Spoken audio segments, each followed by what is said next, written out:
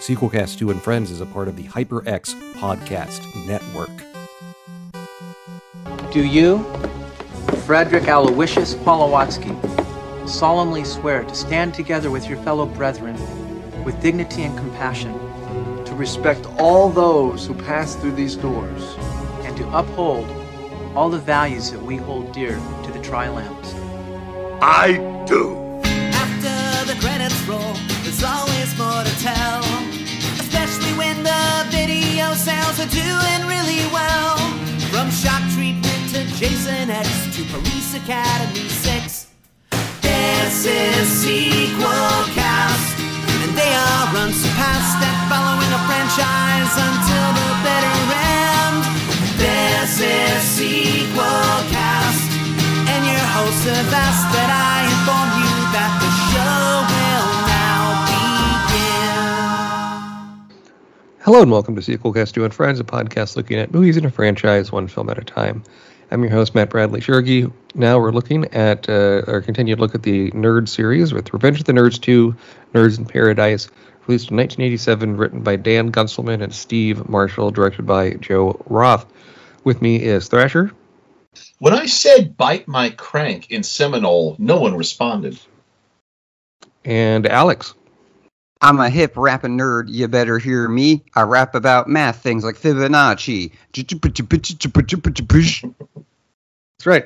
And, Revenge of the Nerds came out, this sequel came out 3 years after the original. I guess we can start talking about when we first watched it, or even before that, maybe the poster, because we were complaining about that before we started recording. This poster shows the nerds that are in this movie. You see a big wave. You see a shark in the background, actually, and a woman in the corner with a cartoon bubble saying, "They're back." Of course, in a trailer for this, you have Robert Carradine as Gilbert, the main nerd, saying, "We're back," and that's meant to be a take on the trailer for Poltergeist 2, The Other Side. Ah. This cover, this poster looks like the cover for a cheaply produced paperback novelization of this movie. Yes, it does. It does, and I'm not sure if it had a novelization, but it very well could have, given, at this time. You never know. Yeah.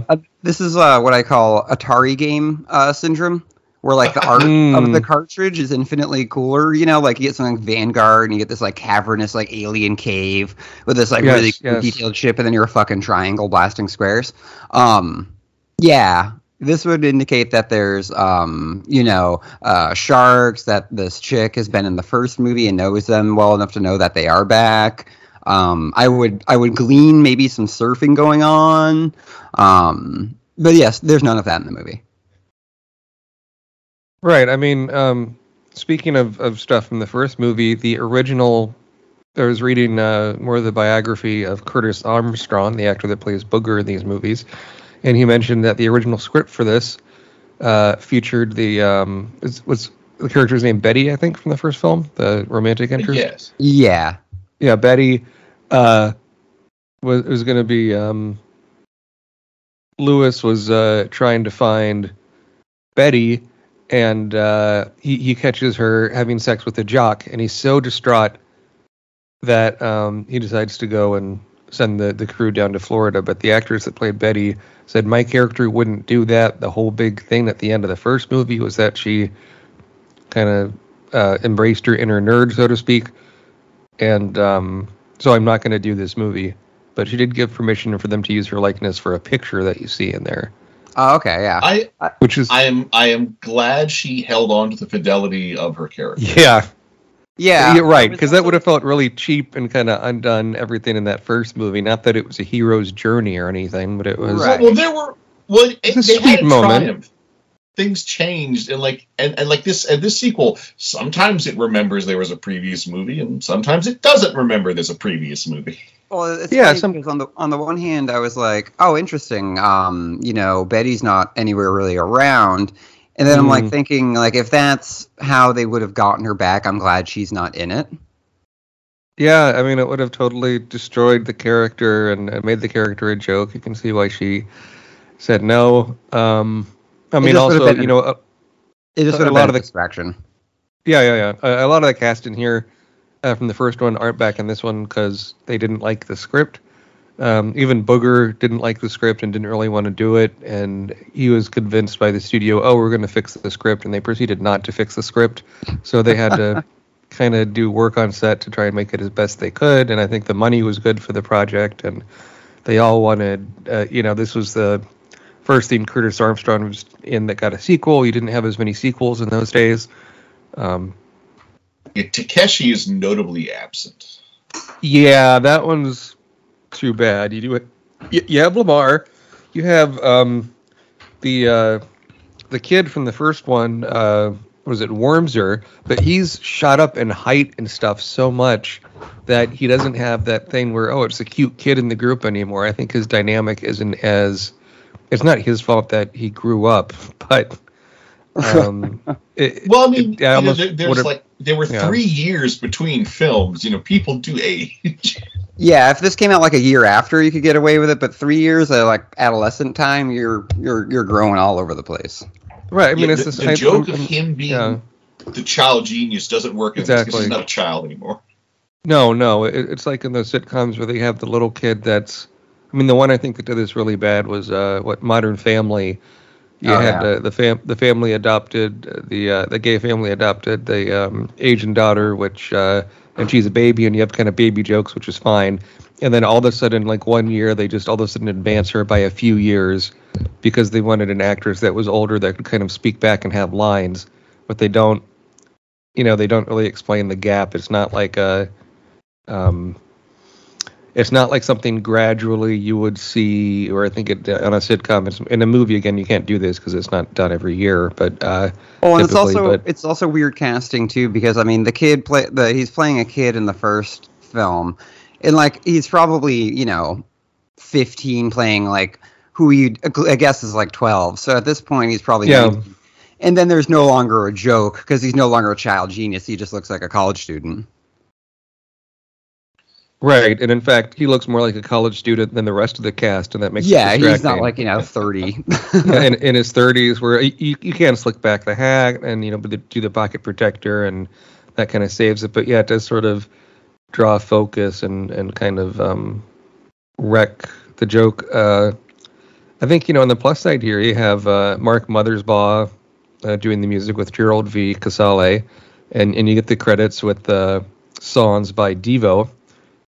Which I was very excited about, but I feel like we didn't get a lot of it. No, you got a version of Itsy Witsy Teeny Weeny Polka Dot Bikini, which is pretty fun at the beginning. Yes, yeah. Cover. Well, that's by the 38 specials though. There's no Devo performs the soundtrack, but there's no Devo songs on the soundtrack. Right, and it's not like to the point where we're at now, where like if Mark Mothersbaugh scores like a Wes Anderson movie, you're gonna like buy that album because it's that score slaps. Whereas here it's just kind of like perfunctory. Yeah, it's not like The Graduate with songs by Paul Simon, where it's a few notable numbers in there. Speaking of which, I guess we can speak about that number by 38 special, the Back to Paradise. It's a much more traditional kind of rock song, rock pop kind of number that you would hear over the opening credits of a movie. It doesn't really talk about the storyline like a lot of other stuff would at the time. It's not as fun as the Revenge of the Nerds song by the Boogaloos in the first one, but it's an adequate number, but it also feels like you could throw it in any other sex comedy and it would work perfectly fine. Yeah, it felt just kind of like again, kind of just perfunctory, like it's just in there and it works, but it something else would have worked better. Well, the thing is, you take this and you take this and you play this same exact song over a movie about people about college students going to a ski lodge to get laid.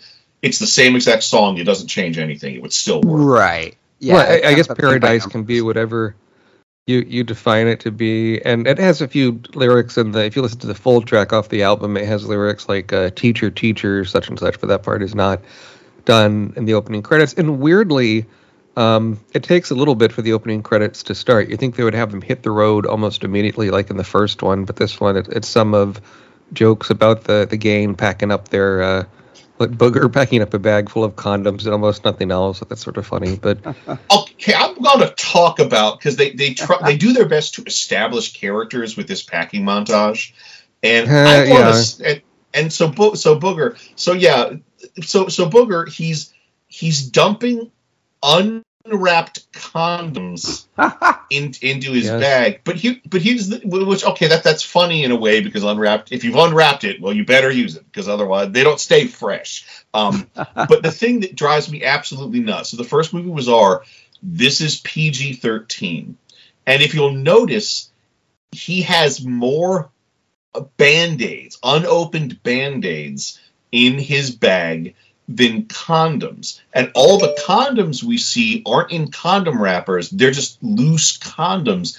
And I think that's a casualty of the PG-13 rating. I bet there was a limit to how many condoms they could show. But we just got to fill his bag with something, I don't know, Band-Aids? It could be. The Band-Aids don't make any sense.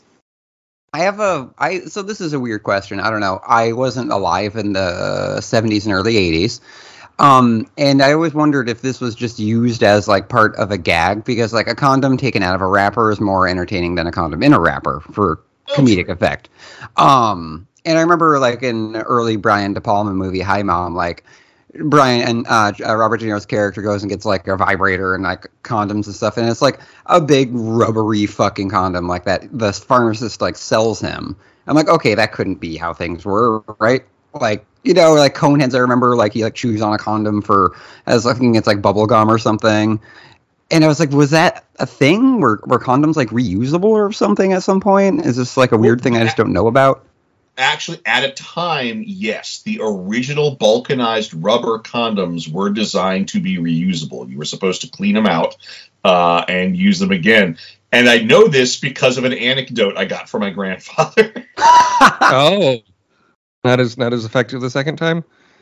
Well, no. It's that he and his brother. So when my grandfather went to medical school, or started going to medical school, he was still living basically with his entire extended family in this like farmhouse in Greenbrier Farms. This is in the before times. This is before World War II that I'm talking about.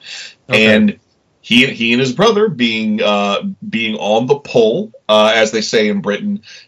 They both got condoms because they had enough medical education to know the risks of what at the time was called venereal disease. And he told me a story about how when he was out of town for like the weekend, and his mom came in to clean his room and found he and his brother's 2 reusable condoms in his dresser. So she threw them out.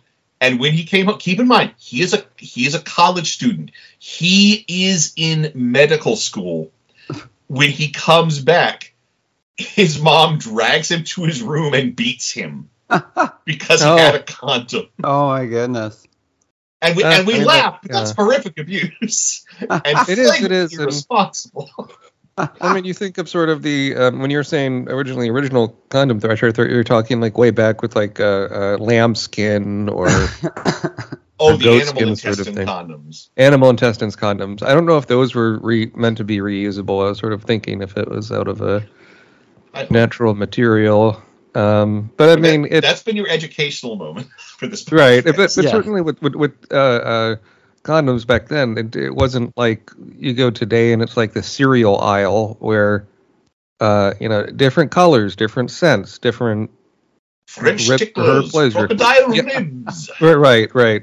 Latex, non-latex, this, that, right? So it's it wasn't like a whole huge industry, but at the same time you're starting to see more jokes about it in movies. There was a movie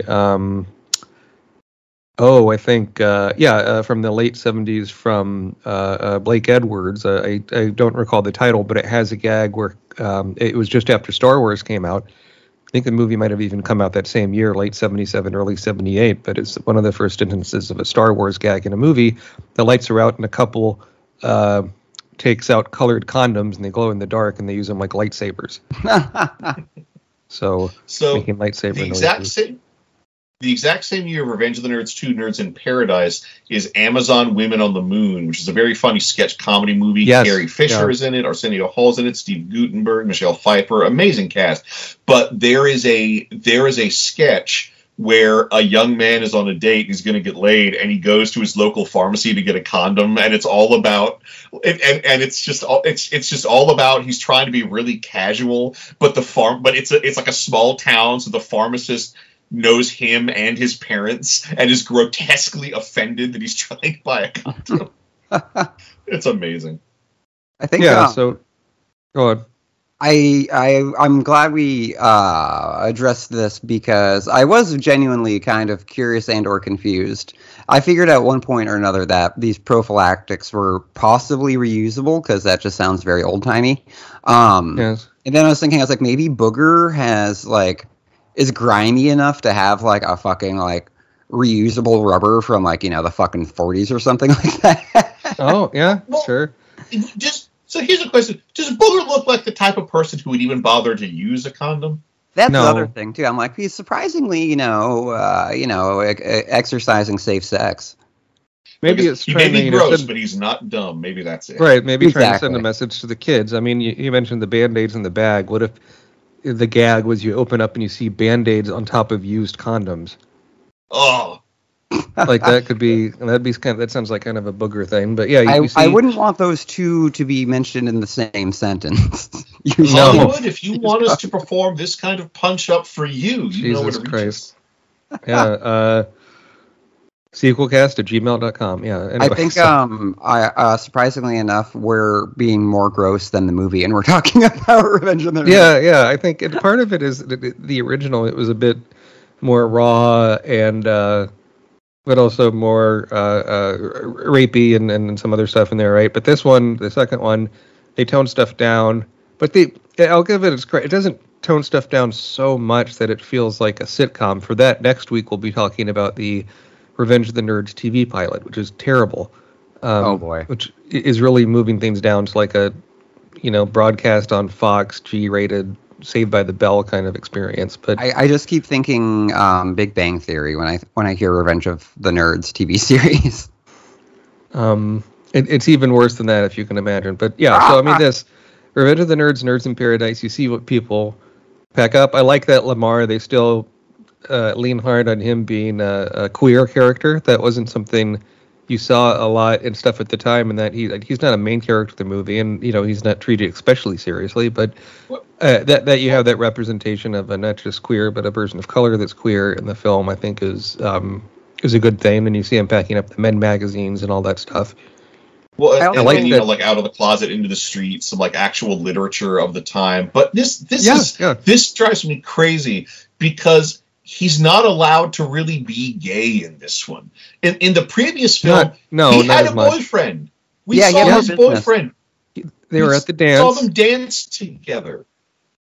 What I do like, though, is that while he's not taken seriously, he's never really the butt of any gay jokes or anything. Exactly. They never ridicule him. And it kind of points to the theme of, like, inclusivity of the films, which is, while I'm not a huge fan, I do really appreciate, is that, this is 87, original film was 84. I mean, there's something to be said for that you have an out gay person of color in your film, and it's not the butt of any real jokes. It's the butt of a few references, at least. Right. But it's. I can appreciate that, but because this is PG-13 as opposed to R, he's not allowed to actually be gay on screen. He's just mildly effeminate and dresses flamboyantly. Like the closest we get to him just straight up being gay is when when everybody is sort of like ogling Sonny Carstairs, and he just kind of leans in and says, "I wonder if she has a brother." Yeah, it's almost like it's a cute line, but I wish he had more stuff like that going on. It's like they toned him down to the point where, like in the Hollywood Code era films, you had what you would call the sissy. He's like the guy who would be looking at dresses and be like, but we all knew he was gay, but he wasn't. And he feels like he's been reduced to that in this film. Yeah, the role of the sissy or the Nance or all that, all that sort of stuff. I mean, as you see these characters in the beginning, one that is notably not in the film that much is Gilbert, played by Anthony Edwards. And Anthony Edwards did not want to do this film at all, but he was contractually obligated, so they worked something out where he's in as few scenes as possible. And that's why his character has to do most of his performance sitting down. Yes, and it's I think it hurts the movie. The character of Gilbert has a sweetness to him in that first film that is a nice counterpoint to the sort of other raunchiness, and he's kind of, if some of these other nerds are more progressive, so to speak, Gilbert is kind of the more conservative 1950s kind of standard, such a nice boy kind of nerd, right? And I think that was the relationship Gilbert had with Lewis. I think was something real sweet and something that kind of started that first movie off and really got the characters going. And there's good interplay between them. And in this, it's just so dumb. He just shouldn't have been in it at all, because it's just he feels like he's throwing in the performance. This is after Top Gun at this point, so he thought he was going to be a big movie star. That didn't exactly happen. He would kind of really make it big years later in ER.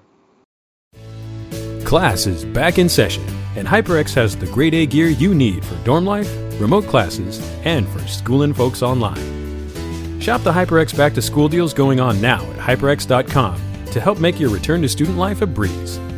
Comfortable cloud headsets can keep you focused in as you cram for finals with some lo-fi beats, and stay productive with lightweight Pulsefire mice, responsive alloy keyboards, and more. Keep your GPA and your KDA high with HyperX products and accessories. Yeah, definitely. And this is, I think, what hurts the film is that they, for one, without Gilbert, Lewis is kind of the leader.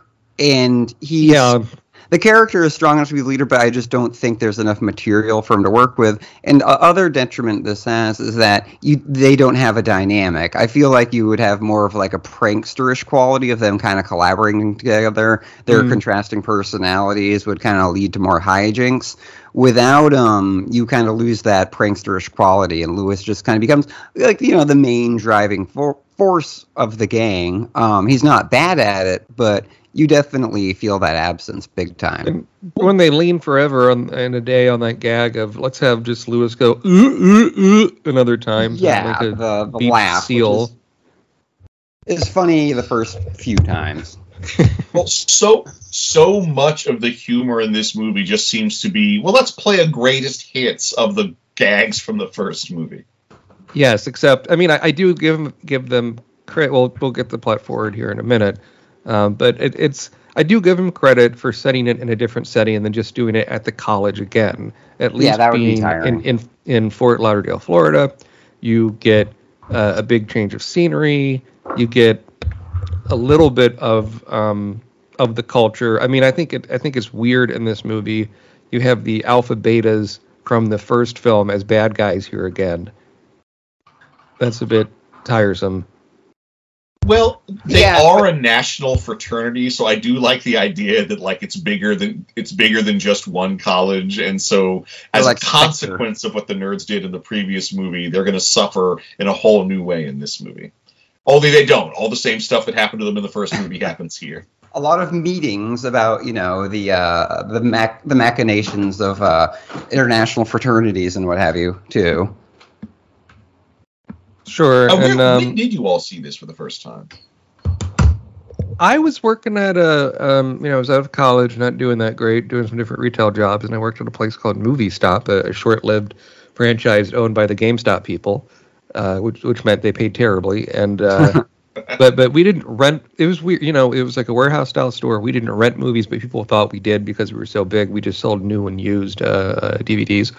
And towards the end, we had HD DVDs and Blu-rays and things, which managed to confuse customers. That's its own story. I think I've talked about in the past. But yeah, so from there, I with the discount, I could increase my movie collection fairly cheap. So this was on a 2-pack with the first film with no special features on one disc, I think. Revenge of the Nerds 1 and 2. And that's when I saw it. And the first one I'd seen as a middle school kid and really liked it. And the second one, I was just not terribly impressed with it. Watching it the second time for the show, I liked it a little more, but I think it's also because more time has passed since 1987, since when I watched it last, and it just felt more of a period piece in some ways. Alex, what about you? Had you seen this before for the show? No, I had not. I'd only seen it in preparation for this episode, and I was kind of just expecting more of the same, and that's kind of what we got. But the PG rating kind of threw me, because what made the first one so successful was its raunchiness, which is one of the things that I don't think I liked about. Was one of the things I didn't like about that film so much. However, a few of the changes that I did appreciate, though, was the inclusion of Bradley Whitford as the main bad guy over Stan from the first film. Definitely. Bradley Whitford, he's been on The West Wing, I think, most notably, and he also was in Cabin in the Woods, I think. He's just a really strong character actor that has a lot of energy in there and has this kind of quirkiness to him. What about you, Thrasher? When did you first watch this? Was it on Comedy Central or? No, the first time I saw this would have been on VHS in, I think, 1990, maybe 1989. My neighbor Joey, I think, rented this or bought this or something. He was obsessed with it. He thought it was the funniest movie in the world. That I had to see it. Oh no! And I saw it, and I absolutely hated it. My opinion has changed slightly, but slightly. But keep in mind, this is the same person whose favorite Star Trek film is Search for Spock. So I should have known. Speaking of science fiction, I mean, the beginning of this film does the Star Wars crawl. They even do that poorly. It's too slow. They don't trust you to read it. They think you're too dumb for that. So they have a trailer. They have a trailer announcer guy just read it, and his cadence is so weird. It's like he's reading it off the screen and doesn't know where to put the pauses. He has no marked up script in front of him.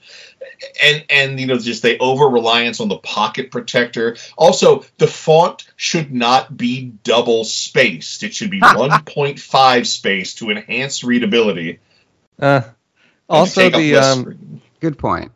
It's worth noting the narrator is the same guy who did the narration on the Super Mario Brothers 3 cartoon. Weird. Oh yes, it was a legend no one would forget. Bowser and his Koopa kids are trying to... Yeah, it's this... It just feels like a not... Yeah, if you're going to do narration, why not have... Orson Welles? Why not have a character from the movie do it? Or, I mean, if it was Booger, that'd be pretty low energy, but... Right. Or Ogre doing it could be funny. I don't know. Like, there's things you could do.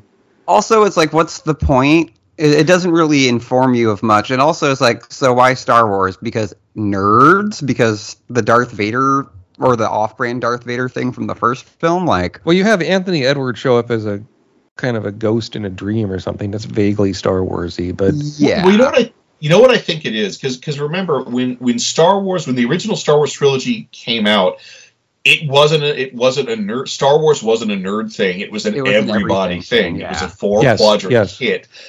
But we are now in 1987. Now the only people really carrying, like, everyone saw Star Wars, everyone loved it, but the only people really carrying a torch for Star Wars were the nerds, were the people like us who were reading the novels and reading the comic books and playing the video games when they were available. So I think that's why they go with Star Wars, because now in 87, Star Wars is a nerd thing. It's a nerd thing. Also, I mean, by 87, Marvel stopped their comics line of Star Wars. I think, probably the cartoons of droids and Ewoks had stopped by then. Maybe you had the... there had been a real lull. Even with the books, there wasn't that much at this time. It wasn't until the early 90s where, Bantam did that kind of Heir of the Empire as a Star Wars novel in hardcover. It made it this big prestige. Well, yeah, this whichever, big prestige thing. whichever big blockbuster movie is like adjacent to a like satire comedy, that's what's going to get like knocked off. I mean, like years after The Matrix, people were still doing like bullet time gags and shit like that. Shrek, so like, sure. Or, you know, fucking like Hot Shots doing like a T2 parody, you know, like everyone's saying hasta la vista, blank, blank, you know. It's just lazy, I think, just like lazy writing, basically. It's like, oh yeah, let's rip on Star Wars because that's huge and everyone likes it and blah, blah, blah. It would have been better if, I mean, what if they had like a cameo from, I don't think Mark Hamill would have done it at this point, but you could have done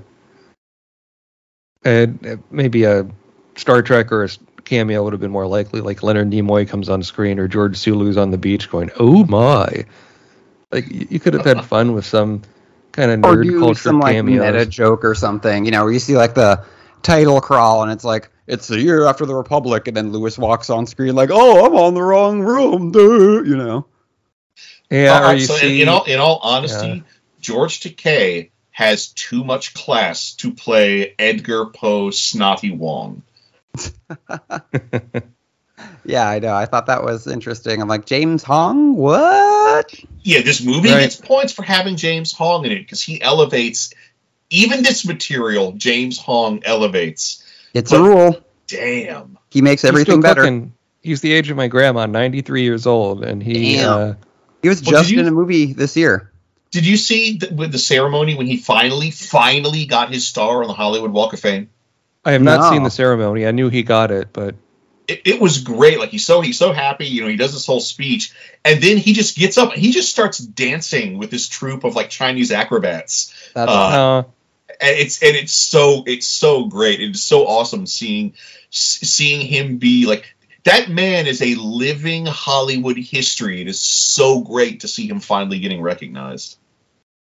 Oh, big time. Yeah, I mean, speaking of Hollywood history, the director of this is notable. Joe Roth is most known for being a chairman of Fox and Walt Disney Studios, and later he founded Revolution Studios. But this was the second movie he directed. His debut was Streets of Gold.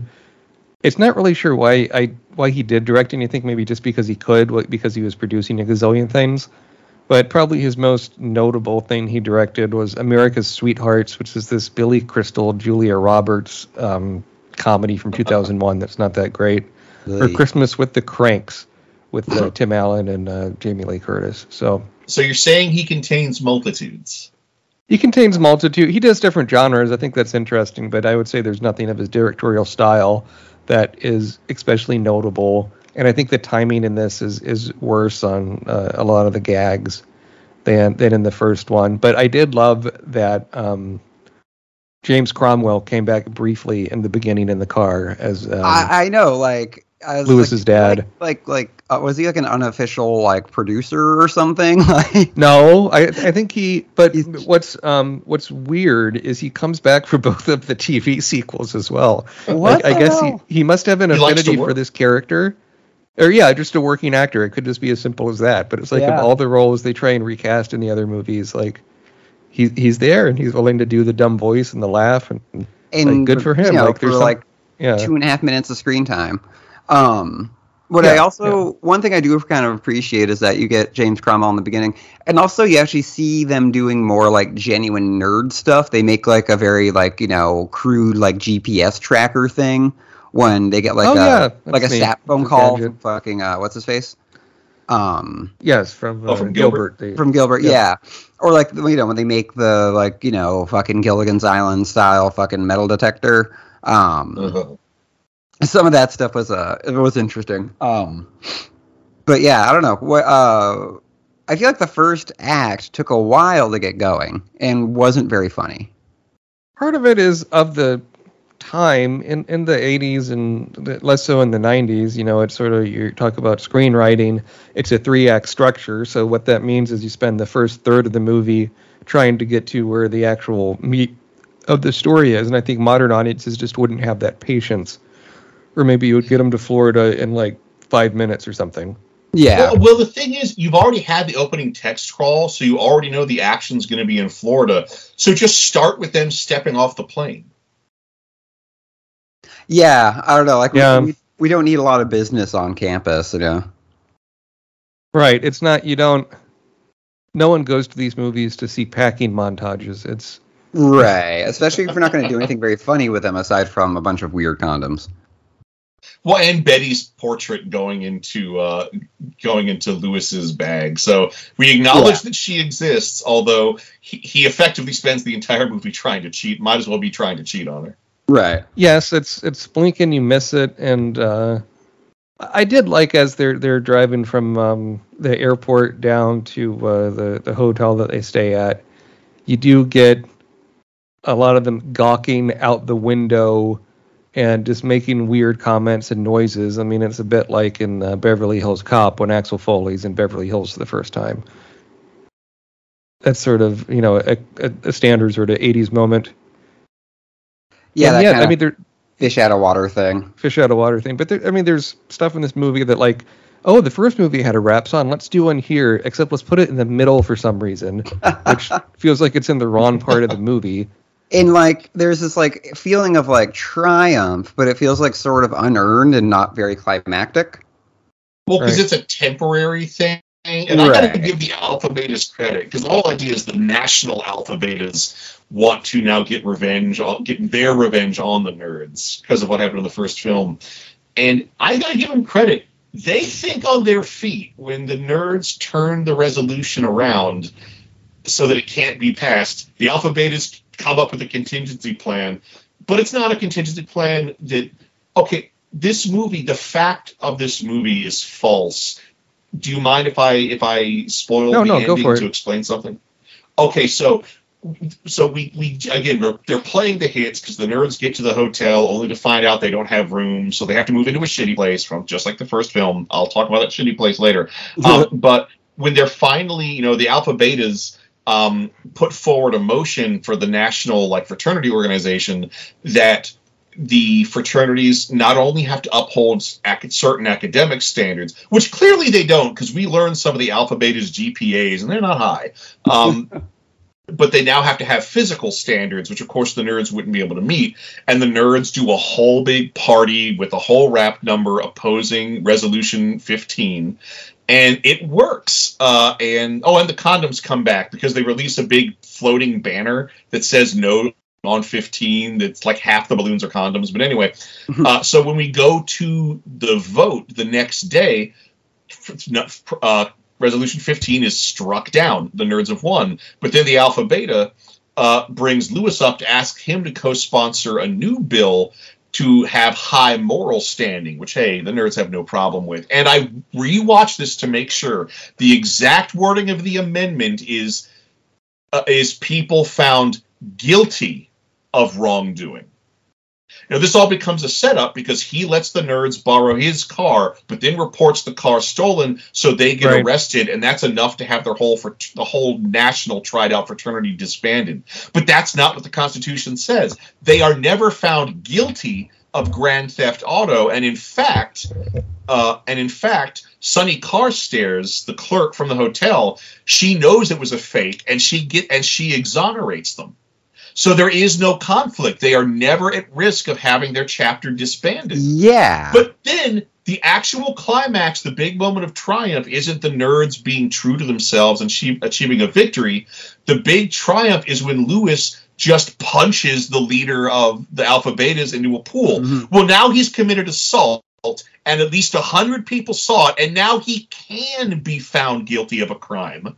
So now he has just disbanded their whole fraternity. I know. I thought that was interesting. In the moment, I liked when Lewis clocked him. But in terms of structure, it's not that bright. But I did like that moment, though. In the moment, I do like it when he slugs him in the face. The other thing too, one thing I do like though is Bradley Whitford. I mentioned this earlier. Is that I think he's a more dynamic villain over Stan, because this really does feel like someone who's not just a bro, but a smart one, someone who can really get under your skin and really kind of fuck your life up. He's a schemer, and just the fact that the assistant manager of the hotel is also an Alpha Beta, and he pulls strings. he pulls fraternity strings to get the nerds kicked out of the hotel. Like that's neat. I wish his stuff was like, I love all that his stuff is conspiratorial. Like, he is a villain worthy of the nerds. Yeah, he's very like Machiavellian, you know, like he can do some skeezy, underhanded shit, and he's got he's got great villain qualities to him. I think he was a big improvement on the bad, not the, whatever you want to call them, the villains of the first movie. Yeah, we get some stuff with the nerds on the island near the end of the film, and you have Ogre have a change of heart where he gets high and realizes he's a nerd. Well, not this. This is one of the things that also doesn't quite ring true to me, because on the one hand, so clearly the producers thought that Ogre was the breakout star from the first movie, so of course he has to become one of the good guys in this movie. But yeah, like Ogre, when the Alpha Betas abduct the nerds. Again, the Alpha Betas, they have abducted people. That's a crime. You can have they did crimes in the first one. But you know, they dump them on the island, and you know, Ogre turns out to not be on the same page as them, so they throw Ogre overboard. Turns out he can't swim, but Wormser rescues him, and during their time on the island and bonding over marijuana, which Booger calls bush, which no one has ever called marijuana bush. The term is grass. That's clearly they weren't allowed to say an actual euphemism for drugs, because you know they never call it pot, they never call it marijuana, they never name what they're smoking. I mean, there's a million words for it. Bush is not one of them. You know, but in the end, like you know, Ogre joins them, and I do kind of like that. But the problem is, and again, this is just like the climax with the punch. We get a little afterward where Ogre is officially inducted into the Tri-Delts, but he's in the bad-fitting pants. He's got his hair slicked back. He's got a pocket protector. He's a stereotypical nerd. No, it should be like Booger. Ogre is a singular, nonconformist individual who doesn't fit in with any other groups. So Ogre should join the Tri-Delts as Ogre. He should not conform to the image of Lewis and Gilbert. Right, he's his own dude. He's not going to crunch numbers and use a fucking, you know, he's not going to use that pocket protector. Let's face it. Yeah, like it's just such a bizarre thing. Like it's again, the movie is not being true in that moment. Definitely not. I mean, you know, the actor that played Ogre, Donald Gibb, this was the big part in his career. He did appear in other movies like Conan the Barbarian. He's done tons of television, but most in a few video games, including a part in Zork Grand Inquisitor. But one thing I appreciate is in 2004, he teamed up with the Chicago bar called Trader Todd's Adventure Bar, and they have a brand of Ogre beer, and he did advertisements for them. Oh, interesting. So he got his nice own little brand of beer, so to speak, as a tie-in with a local bar in Chicago. That's kind of neat. He's still, you know, he's a 6'4" guy. He has a big beard.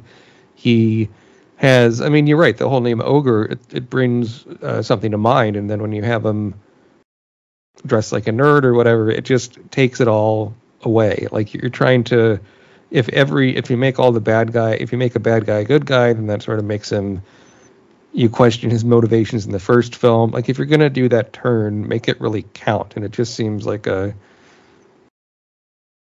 thing that doesn't, it should have been more thought out, maybe more, give him a bigger part in the movie, set him up more to make the turn mean something. Well, he does have a bigger part in the movie. He gets a lot more dialogue, gets a lot more screen time. I'm also wondering if they let him improvise, because some of his bits are so like winky to the camera and so loose. Like even before he gets thrown off the boat, like it sounds like he starts to flub a line, but then he saves it and is like really quick. Oh yeah, I forgot. And like they clearly just left that in. Previously on Chat of the Wild. Did anyone kid all the bugs for Agatha?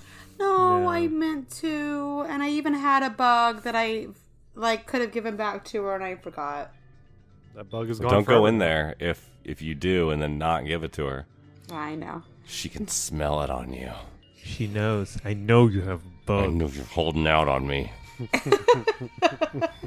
I can smell it. Did anyone get all the pose? No. No, God, no. Chat of the Wild, breaking down Zelda and Zelda-like games, one dungeon at a time. Wednesdays on the HyperX Podcast Network. Us. We're the Spirit Hunters, and we're a show that treats Hunter x Hunter and Yu Yu Hakusho's author as the center of the universe. Some weeks we do linguistic analysis. The Chinese meaning of this character is to smelt or refine, but so the changed meaning in Japanese it means to temper. Other times, we get absolutely smashed. So we take one shot every time. Yusuke uses the ray gun. 1 hour later. This is the least coherent episode. Sarah, I think your pirate is haunted. Check us out at the HyperX Podcast Network. Class is back in session, and HyperX has the grade A gear you need for dorm life, remote classes, and for schooling folks online. Shop the HyperX back-to-school deals going on at hyperx.com to help make your return to student life a breeze. Comfortable cloud headsets can help keep you focused in as you cram for finals with some lo-fi beats, and stay productive with lightweight pulse-fire mice, responsive alloy keyboards, and more. Keep your GPA and your KDA high with HyperX products and accessories. It's just, I don't know, anytime they have a bad guy like that and kind of switch him over, I just get annoyed. And I think of when ABC did the revival of the cartoon Doug. They made Roger, the bad guy, kind of like Doug's friend. Yeah, that's dumb. And changed his hairstyle, and it's just like, it goes with the softening of everything in the film. But any last thoughts about Revenge of the Nerds 2? I want to talk about, so the shitty place they moved to is this rundown hotel loaded with chickens called the Hotel Coral Essex. And you know, with a name that sweaty, it has to be the setup for a gag. And it's also full of, like, because on the one hand, that's where they meet James Hong, who just apparently lives there as the most disgusting man in Florida, who becomes Booger's Zen master. But of course, Booger mastering the art of disgustingness does not pay off in any way. There's just a few weird gags of him, getting trained by the mystical Asian dude. But, and I love the thing with the hotel, the woman who runs the hotel, where like, oh, well, I'm just going to go kill your lunch. And she just grabs a chicken and walks off screen. Mm-hmm.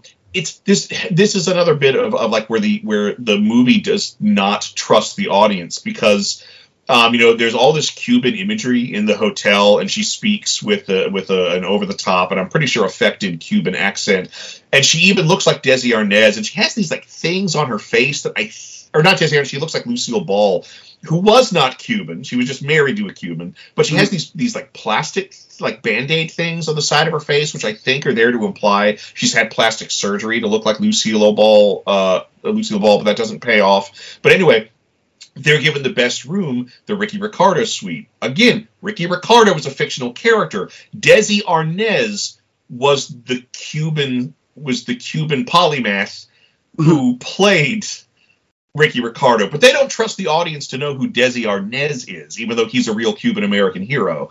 And it's just everything in this scene. There's something wrong. Everything in the Hotel Coral Essex, there's something wrong with.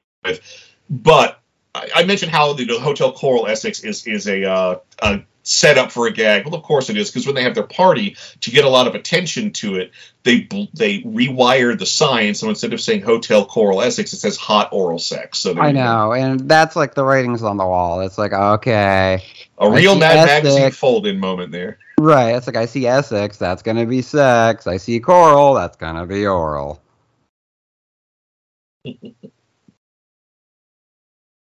That is one of the more famous gags in the movie. Any last thoughts, Alex, on this? There's a few things about this that I enjoyed a little more than the first. Again, I mentioned Bradley Whitford. I think he's pretty inspired. Some good villain action there. The little romance between, this is such a bad name, Sonny Carstairs. Is Carstairs like a name, or is that like? Carstairs is a name. It's right. rare, but okay. It is a name. Right. So yeah, I don't know. Anywho, like there was a little sweetness there, which was interesting. Some good character actors. The guy that plays the owner of the hotel I like that actor. He's pretty interesting. But I mean, on the whole, it's pretty flaccid follow up to a film that it wasn't that crazy about to begin with. I think I like this like a slight margin more than the first one, but that's not saying a lot because I didn't really care for the first one to begin with. So you would give this a sequel? No. Sequel? No, I'm afraid. Yeah, me too. I'd give this a sequel. No, I think Revenge of the Nerds 2, Nerds in Paradise. It feels rushed. It feels like some people are doing this movie at gunpoint. I mean, it's nice to see some of the people back, but it's not the whole game, and that always takes something a little bit out of it. And as fun as the Florida setting is, there's so many different things to do in Florida that I think you could have done more with it than had them do stuff at the hotel and all that business. Like you could, like you said, like on the poster, like you could do the surfing, you could do. There's hijinks afoot, and they don't really capitalize on any of that. Yeah, you could do manatee jokes. I don't know. There's things you could do. Tourism stuff by like a gang or something. There's so much shit going on. You could riff on. Yeah, they run afoul of a Scarface-esque, drug lord or something. Sure. No, that's a good idea. All kinds of things. I mean, and it's. Yeah, I don't know. So, I mean, Nerds in Paradise, I like the first one better than this. This isn't terrible, but it's just so much on autopilot a lot of the time that just sort of give it a mild sequel. No. Thrasher? See, I'm proving this movie is something to sneeze at. I'm going to give it a sequel no for all the reasons we've already talked about. I would have given it a sequel no when I first saw it. My opinion of it has improved slightly, but that's due mainly because of the inclusion of James Hong. Yes. But that's not enough to save this movie. Oh, and we didn't even talk about the movie doesn't even know who its characters are. Yeah, good point. Because Poindexter, in the opening scene when they're at the airport, they established that Poindexter has studied many languages. And because he can say "bite my crank" in any language, among other things. But then, when they go to the Hotel Coral Essex, he doesn't know how to speak Spanish. But then when the Alpha Betas pretend to be Seminoles performing a virgin sacrifice in which manages to out racism the first film. Poindexter's like, well, shouldn't they be smart enough first and foremost to realize that these can't be Seminoles because their garb is all wrong and also straight out of a costume shop and also they're white dudes? But no, they don't pick up on that until the very tail end of the scene when Poindexter says something in Seminole and none of the people in disguise know what he's saying. He's like, shouldn't that have been the first thing you tried? Do they only just then remember that he could speak every language in the world? Yeah. It's kind of the general sloppiness here, I'm afraid to say. So also, alligators don't roar like lions. Right. I don't even remember the alligators. Yeah. It's such a quick bit. You can be forgiven for not remembering. Yeah. It is the kind of movie that you forget it while you're watching it. Yeah. Like, wait. No. I had to rewind. At first I didn't believe it was James Hong. I was like, no, it's probably just someone who looks like him. And I was like, holy shit, it actually is. Yeah, Comedy Central, I recall, would show this one a lot because of the PG-13 rating and less edits to it. Yeah. So on to what you're watching. Alex, why don't you start? So my girlfriend and I have a pile of movies that haven't been watched yet. You don't put them on the shelf till you watch them, obviously. So there's this one movie that I've been choosing over and over. Like, let's watch this. And that film is of unknown origin. And it looks cool. It's got Peter Weller, and the cover's got this portrait of an American family, a big rip through it. The trailer has all these fucking like intense like, you know, creeper scenes, and like their fucking like Brooklyn townhouse like fucking just like disappears in thin air. It looks like this really cool like, you know, supernatural, you know, like high concept horror film. And you know what the fucking story is? What? It's about this like hotshot broker dude with like a high profile job. His wife and kid go out of town, and he has rats. That's the horror film. And I'm like, are the rats are they in his mind? Are they like fucking thermonuclear rats? Is this like a Black Cat, Edgar Allan Poe thing?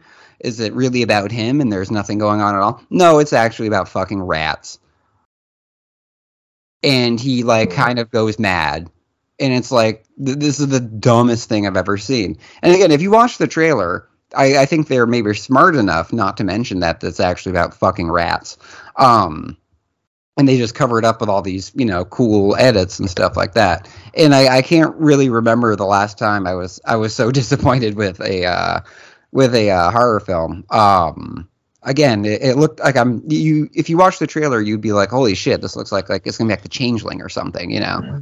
You know, something is awry in a nice house in the city, right? No, it's about a guy fighting rats, like, and he's going mad. Ooh, it's so stupid. Like, you'll see like water coming out of the kitchen, and you think it's like a ghost or something. Like, no, rats actually. It's like, at first he gets like the superintendent and like the exterminator, and he's like, he wants to have rats chewing through. I'm like, no, it's a ghost. It's something creepier. No, it's fucking rats. It's so stupid. It's Creepy Mouse Hunt is what it is with Peter Lorre. It's Creepy barely Mouse Hunt would have been a better title. Yeah, I wouldn't have bought it. Okay. Thrasher, what about you? What have you been watching?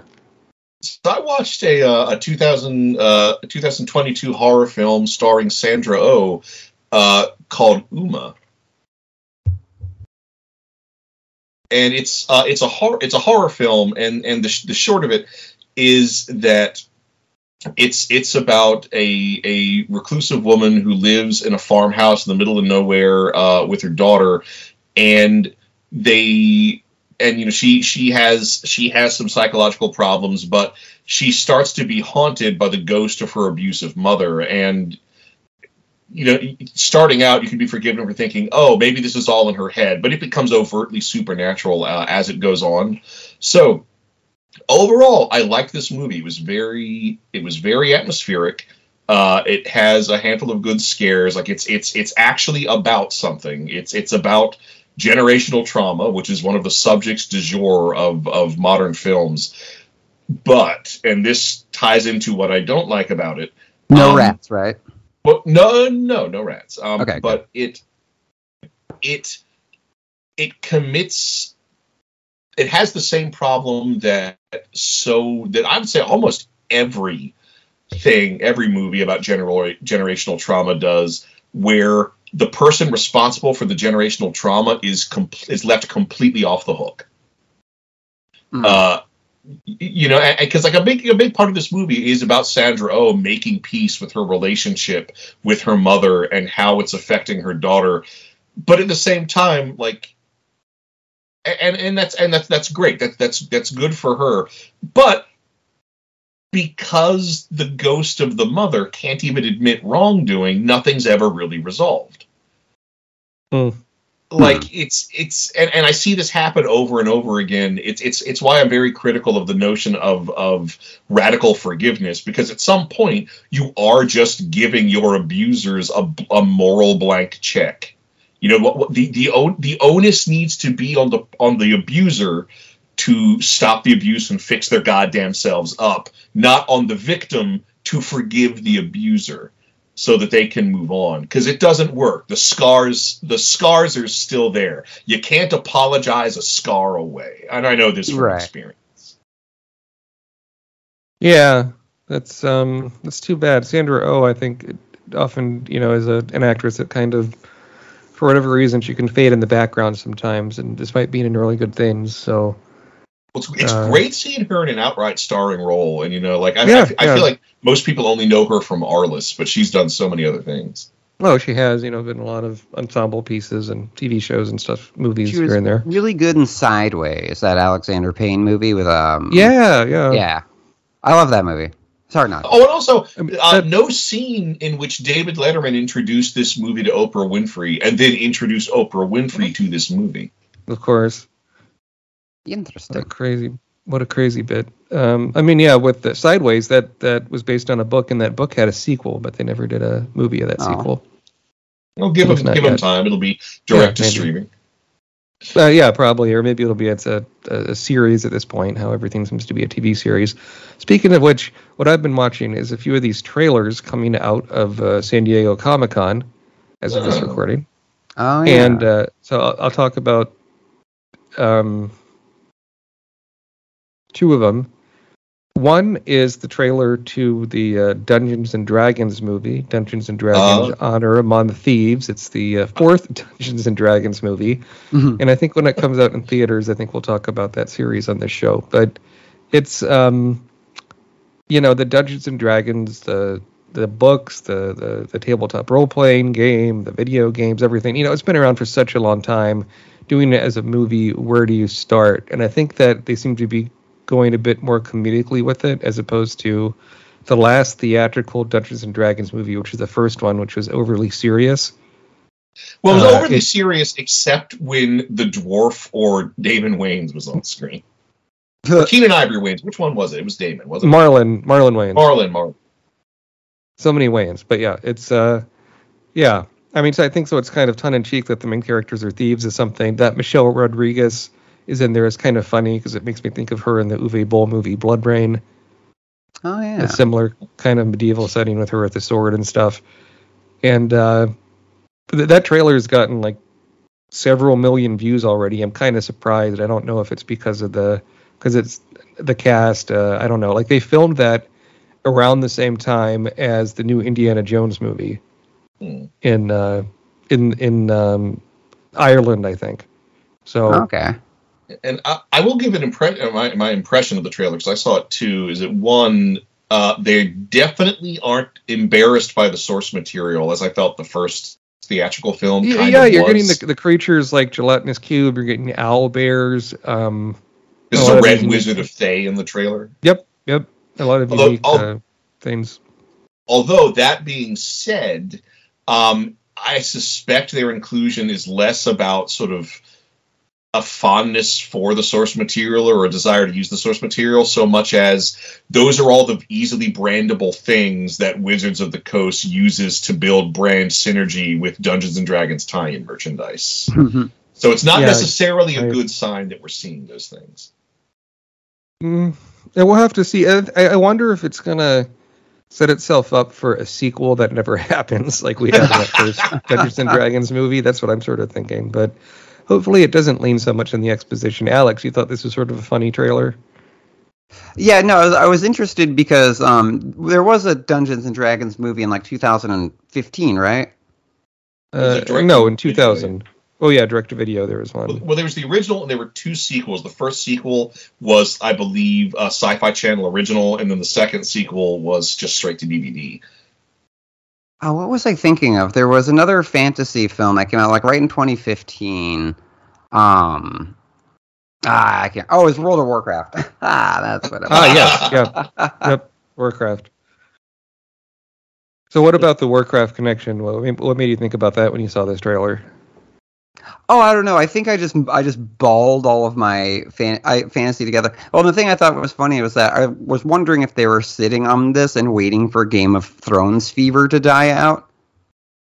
Because I really think that was like something that really put a lot of like other fantasy and, fantasy and like medieval kind of movies on the back burner, because I think there was just so much. Everyone was just so dialed into Game of Thrones. Like I remember Justin Kurzel's 2015's Macbeth, which I thought was a great film. I don't think got any attention because I think people were just worn out on like, intense PTSD, dudes smashing each other with axes and swords and shit. Yeah, and Macbeth has been done a lot of different times too. Oh, There was some sort of malaise with that. I'm not really sure. I mean, even the Are you talking about the Denzel Washington one? No, the one from 2015 with Michael Fassbender. Oh, that one. Yeah. I didn't even know that one existed. Right. Yeah, it's pretty great too. I'll have to check that out. I do like a good Macbeth, and I especially like the Kurosawa Throne of Blood version. Oh, hell yeah. This is like the PTSD Macbeth. Okay. Yeah, this is like intense, fucking sweaty, bloody, muddy. Blah. The second sort of trailer I saw that gave me pause was for a TV show. I've been waiting for it for a long time, and it was a extended trailer for the Interview with the Vampire TV show that comes to AMC this October.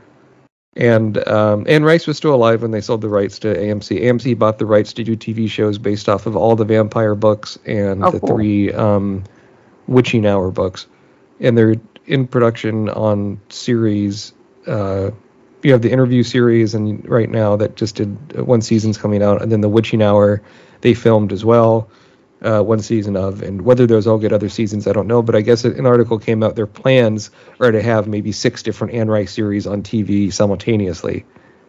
Oh, wow. That's a lot. Right. And to do crossovers and do their own original story with all this crossover IP. And at first I thought that's bad. I still think it's bad. However, with the vampire books in particular, Anne Rice did a lot of these one-off books that kind of told the backstory of these different vampires that were in that the first 2 Interview with the Vampire books. So you could do it, but it's trying to make it. It's like you're trying to force something into a hit, like making them drink from the fire hose. You will like these 5 tie-in series. It becomes like Disney Plus at that point. I know. Well, that's the thing too, is that like I'm not like MCU completist, and I think it was like by 2017 is when I kind of just began to check out just because of oversaturation. And it was the same thing with Star Wars. I mean, once like we hit like Solo, I'm kind of like and then it's like before this Anne Rice thing even happens, I'm burnt out on just hearing about it. You know what I mean? Like, is this going to be another extended universe? Do I have to watch the shows first? Are there going to be prequels, sequels, dequels? Like, they're not even getting through the whole book in the first season. Which, on the one hand, a lot happens in that first book, but interestingly, when people have tried to reach out to Christopher Rice, the son of Anne Rice, who Anne Rice died recently, they're asking him about the show. His response is, "Please direct all questions to AMC." Oh. That does not inspire. No, because at one point he was involved with writing the scripts, and the first episode would have started with Lestat in France as a human fighting the wolves, which is from Vampire Lestat, the second book. So, I mean, who knows? I mean, they've been trying to get this done as a TV series for a long time with Hulu, with all these other people that just wouldn't quite bite on it. That makes me, that gives me even more trepidation. And it also, it's like when people talk to like Trey Parker, Matt Stone about like South Park merchandise, like that's Comedy Central, that's not us. And the fact that they're not even comfortable saying what the network is doing wrong, they're just saying ask the network. It kind of is a testament to how much control the network is exercising over the material, that the creators are afraid to imply how much they fucked it up. I do wonder if you're going to see more, Anne Rice books in those vampire series just done by her son or whatever, because the last 2 books she co-wrote with her son, not in the vampire series, but she did an old book called The Mummy, and they did a few sequels together. So I don't know. We'll see what happens, if this stuff will flop or whatever. I have no idea, but it's just seeing that headline, I just felt kind of the bile go up in my mouth, and then I saw like the big image for Marvel Phase 4, that made me even more nauseous. So it's exhausting. It is exhausting, and not in a good way. I think you want to space things out. If you have chocolate every day, you start to not like chocolate. Right. It just gets old. Filet mignon again, Mom. Right. Yeah. So I couldn't possibly have another caviar. Right. So Thrasher, looks like you got a scene for us to read. Yes, I have found a sequel scene. So this is the scene where all the nerds are smoking their unnamed marijuana in comically large palm leaf joints around a fire at night, and Ogre's there too, and they're just kind of, having one of those pseudo-philosophical conversations you often have in a group while high. And we have Poindexter, Wormser, Ogre, and Stewart. I would like to do Ogre and Stewart just because they have the fewest lines. Okay. Who's left? Harold and Poindexter? Yeah. I'll do Harold because I don't know what voice I want to do yet. Okay, I'll do Poindexter. And you'll do the screen direction Thrasher? Yes. Okay. Okay, let's start. So, what you're essentially saying is, along with the infinite space extends beyond perpetual bigness, there's also infinite smallness. Harold Wormser nods head in agreement. How? Easy. Take an asymptomatic line and extend it outward. Ow!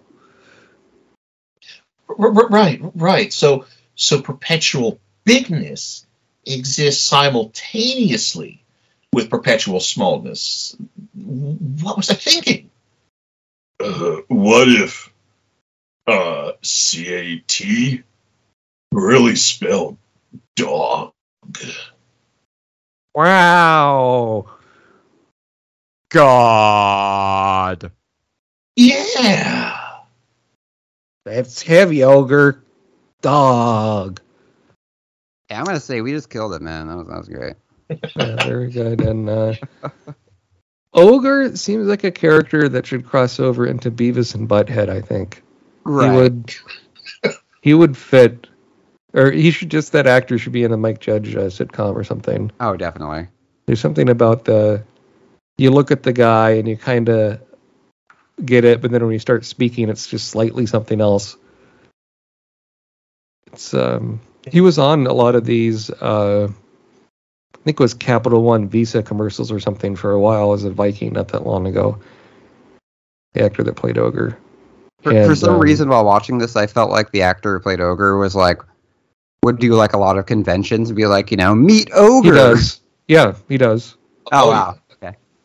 I'm sure I've been at conventions where he's been at. I don't think I've sought out his table. I don't pay for, I don't pay for autographs. I have waited in line to shake people's hands and just sort of say thank you for years of entertainment or whatever. Right.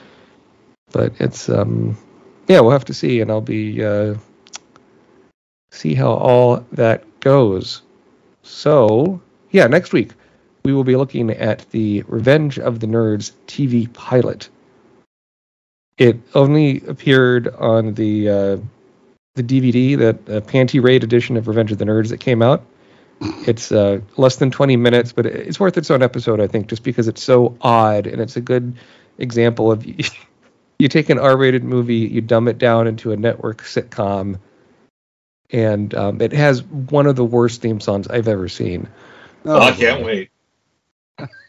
Yes. It'll be time to do the Nerd Attack. You know what that means when you see the... It's the kind of theme song where the cast starts singing with it on camera. Oh, wow. We'll have to... And we alone will determine, was it canceled too soon? No, that's a different podcast. Yes. That's a good one, though. I do like Canceled Too Soon. Oh, yes. They just did The Secret Diary of Desmond Pfeiffer, which is one of the white whales. Oh, they did. Okay. That's great. The P is silent. Check that out. That never got a DVD release, did it? Soon. Pardon? That never got a DVD release, did it? No, I don't know how they got it, but they got it. But probably YouTube or something. I don't know.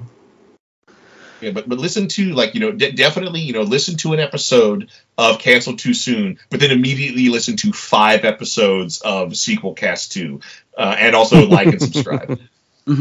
Yes, all the verbs. So you can follow me on Twitter at MATWBT. Follow the show on Twitter at SequelCast2. You can get episodes from SequelCast2.com. We're part of the HyperX network. It's a purveyor of all kinds of great podcasts like Retronauts and all kinds of other things I don't have off the top of my head right now. But there's really been growing a lot. There's a lot of different shows on there, so check that out on your Googles. Thrasher. You can follow me on Twitter and on Instagram at WT2Art. Also, again, I will be running live-action role-playing events at Gen Con under the banner of Kettle of Fish Productions. So if you're going to be at Gen Con 2022, you could meet one of the hosts of Sequelcast in person. I'm assuming this episode's going to come out before the convention. If it comes out after the convention, hey, how'd you enjoy all those events I did at Gen Con? Likely be after. Alex? You can find me on Twitter at CrabNebula1914 and drop by my YouTube channel, The Trailer Project. I recently uploaded a trailer commentary for Olivier Assayas' Irma Vep, which is also being remade by Assayas himself as a HBO miniseries with Alicia Vikander, which 2 episodes in, it's quite good. Hey, what if Irma Vep was an anagram for vampire? That's too far out, man. That's crazy. Next thing you're going to be telling me, Kubrick staged the moon landing. Kubrick. Why hasn't there been a movie about that? That'd be sort of... There was. Room 237 kind of is. Really? Well, no, there was a comedy released a few years ago. I think... Operation Avalanche. No, there was another one. It was called like Moon Boys or Moonshot. It was a comedy about a CIA operative trying to recruit Kubrick to fake the moon landing and having to deal with Kubrick as a director. There is a found footage kind of caper film called Operation Avalanche, which is about like a renegade studio shooting the moon footage. It's interesting. It's not perfect, but it is an interesting flick. Oh, here it is. It's Moonwalkers. Ron Perlman plays the CIA agent, and Rupert Grint plays a young Stanley Kubrick. Oh, no shit. I thought when you were saying Kubrick, it was reminded me of there's a film. Yep, there's the poster. There's a film called Color Me Kubrick from a while ago with John Malkovich. John Malkovich, where it's based on a true story where he plays a guy that impersonated Stanley Kubrick because Kubrick got so kind of press shy in his later years. This guy claimed he was Stanley Kubrick, and no one was the wiser. So he got to go to all these parties and things. Yeah, it was one of those you had a lot of fraud. Yeah, it's and it does very funny things like it uses cues from Kubrick films as the guy's doing his laundry. Like it's just kind of a witty little kind of low budget comedy. So all right, well there you go. So next time on Sequelcast 2 and Friends, we'll be looking at Revenge of the Nerds 3, The Next Generation. Where one of the E... Actually, no, I lied. We were going to do the pilot, but after that, we're going to do Revenge of the Nerds 3. So, nice. Very good. Nice. So for Sequelcast 2, this is Matt. This is Thrasher. This is Alex. Saying... We want to hear our brothers speak. Breaker, we've got nerds, emergency nerds. They're coming out of their ship. I see long, green, nerdy tentacles. Did you remember to bring your... nerds? Did you remember to bring your prophylactics? Yeah, I know you're the most popular man on campus. Ooh.